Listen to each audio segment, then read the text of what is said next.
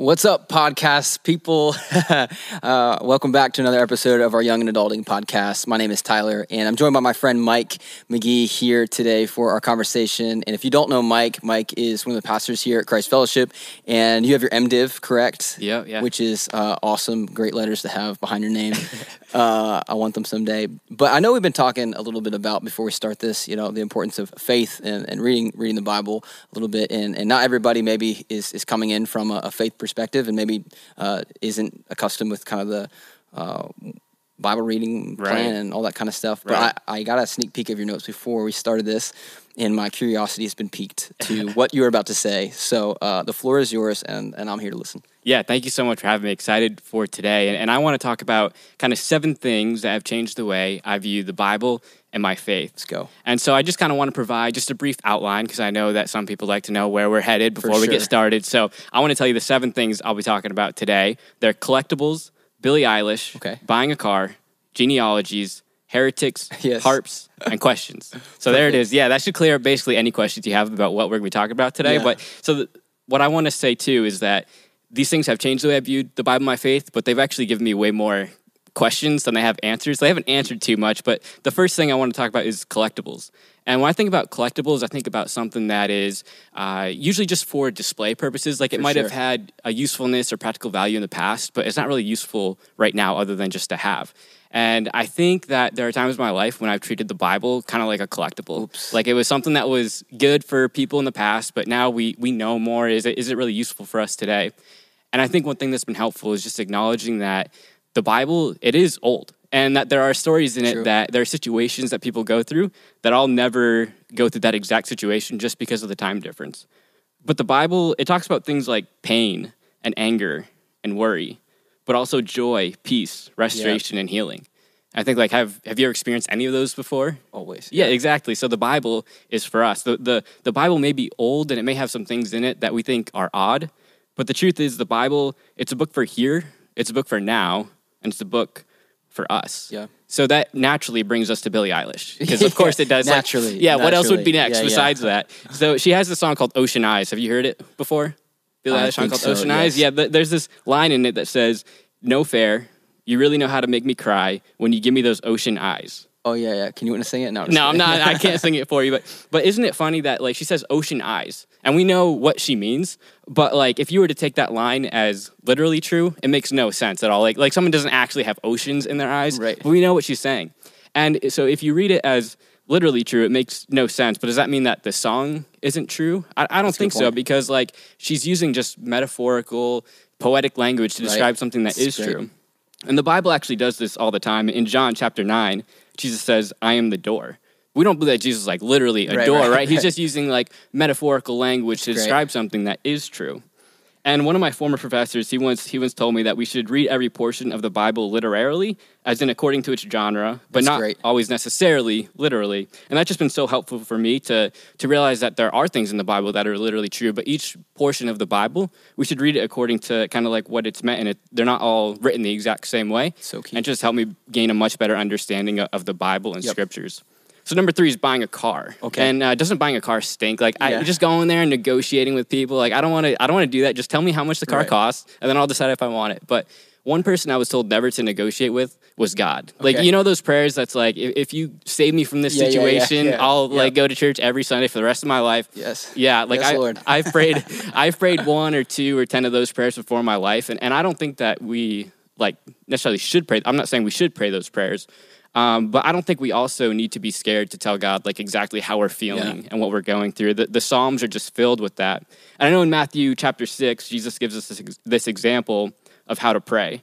But unless we only ever say that prayer in those exact words, then we're going to have to think through, what do we pray and how do we pray? And again, this is one of those things that I don't have a great answer of exactly what prayer should look like for everybody. But 2 of the things that have been really helpful for me is to just approach prayer keeping in mind that I'm speaking to the King of Kings and Lord of Lords, and really recognizing that, but also I'm speaking to a Heavenly Father who loves me deeply, that I can be open and honest with and tell him exactly how I'm feeling.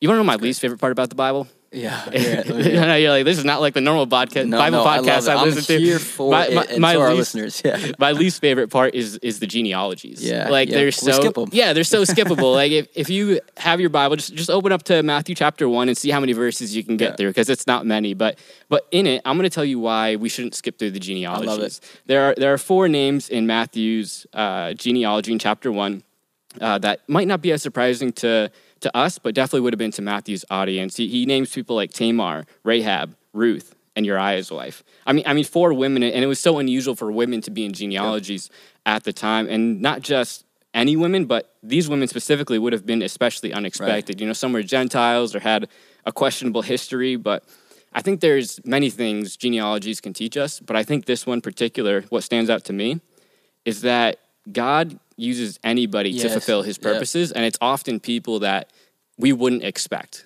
Like God uses the people that you wouldn't expect to build his kingdom, and it doesn't matter if you're male or female or Gentile or what your past has been, that God can use you, and we get all of that just from the genealogy. Yep. So don't skip over the passages, all the names. Should we memorize them? Yeah. Just that'll be the next verse you want to memorize.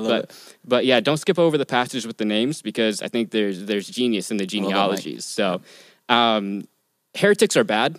I'll be bold enough to say that, and I think that we should make sure that what people are teaching is true and biblical. And I think that I was quick to be like, anybody that disagreed with me, I just labeled them a false teacher. You're a heretic. Yeah, exactly. And I think that as I've continued to read and learn more, like I used to have this list of like the exact things everybody had to teach to be like a biblical teacher. And over time, that list has just gotten like smaller and smaller. And it's not because I care less about people teaching biblical truth, but I just realized that not everything is as clear as I thought it was. Yep. And, people have differing views and both claim support of the Bible. And I think it's essential that we have a strong conviction on the beliefs that are central to our faith, about Jesus dying on the cross for the forgiveness of sins, that he really raised from the dead, and things like that. But the list of people who are false teachers should be less than the list of people who disagree with me. And, there are false teachers, but there's probably one thing that I've learned as I've continued to grow my faith is that there's just probably less than I thought, And so the 6th thing is harps.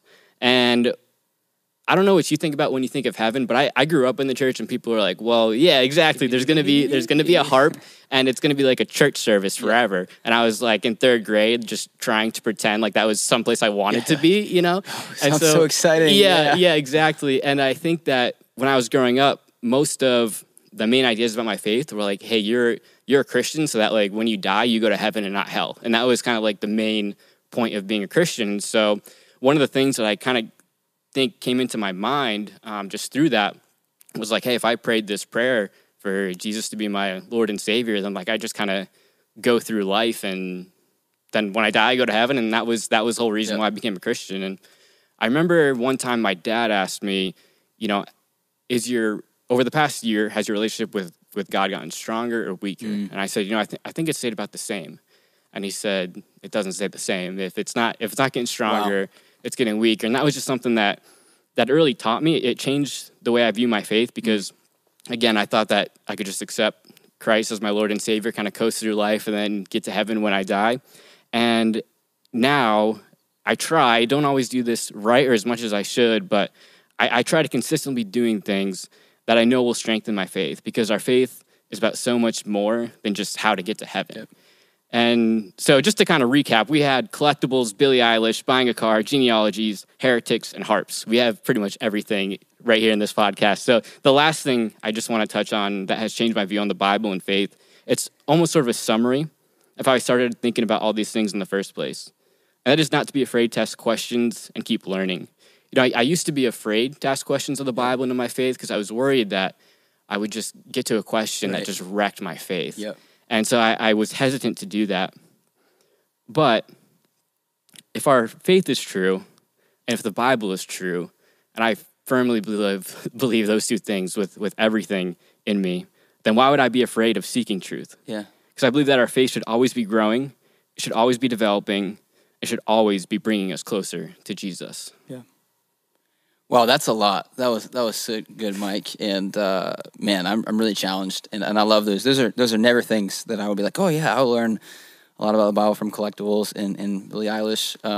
But we hope you like this episode. If you like this, like it, share this with somebody, and maybe tune in next time. Maybe Mike will sing "Ocean Eyes." I don't know, probably not, but there's always a chance. But until then, we'll see you next time. See ya.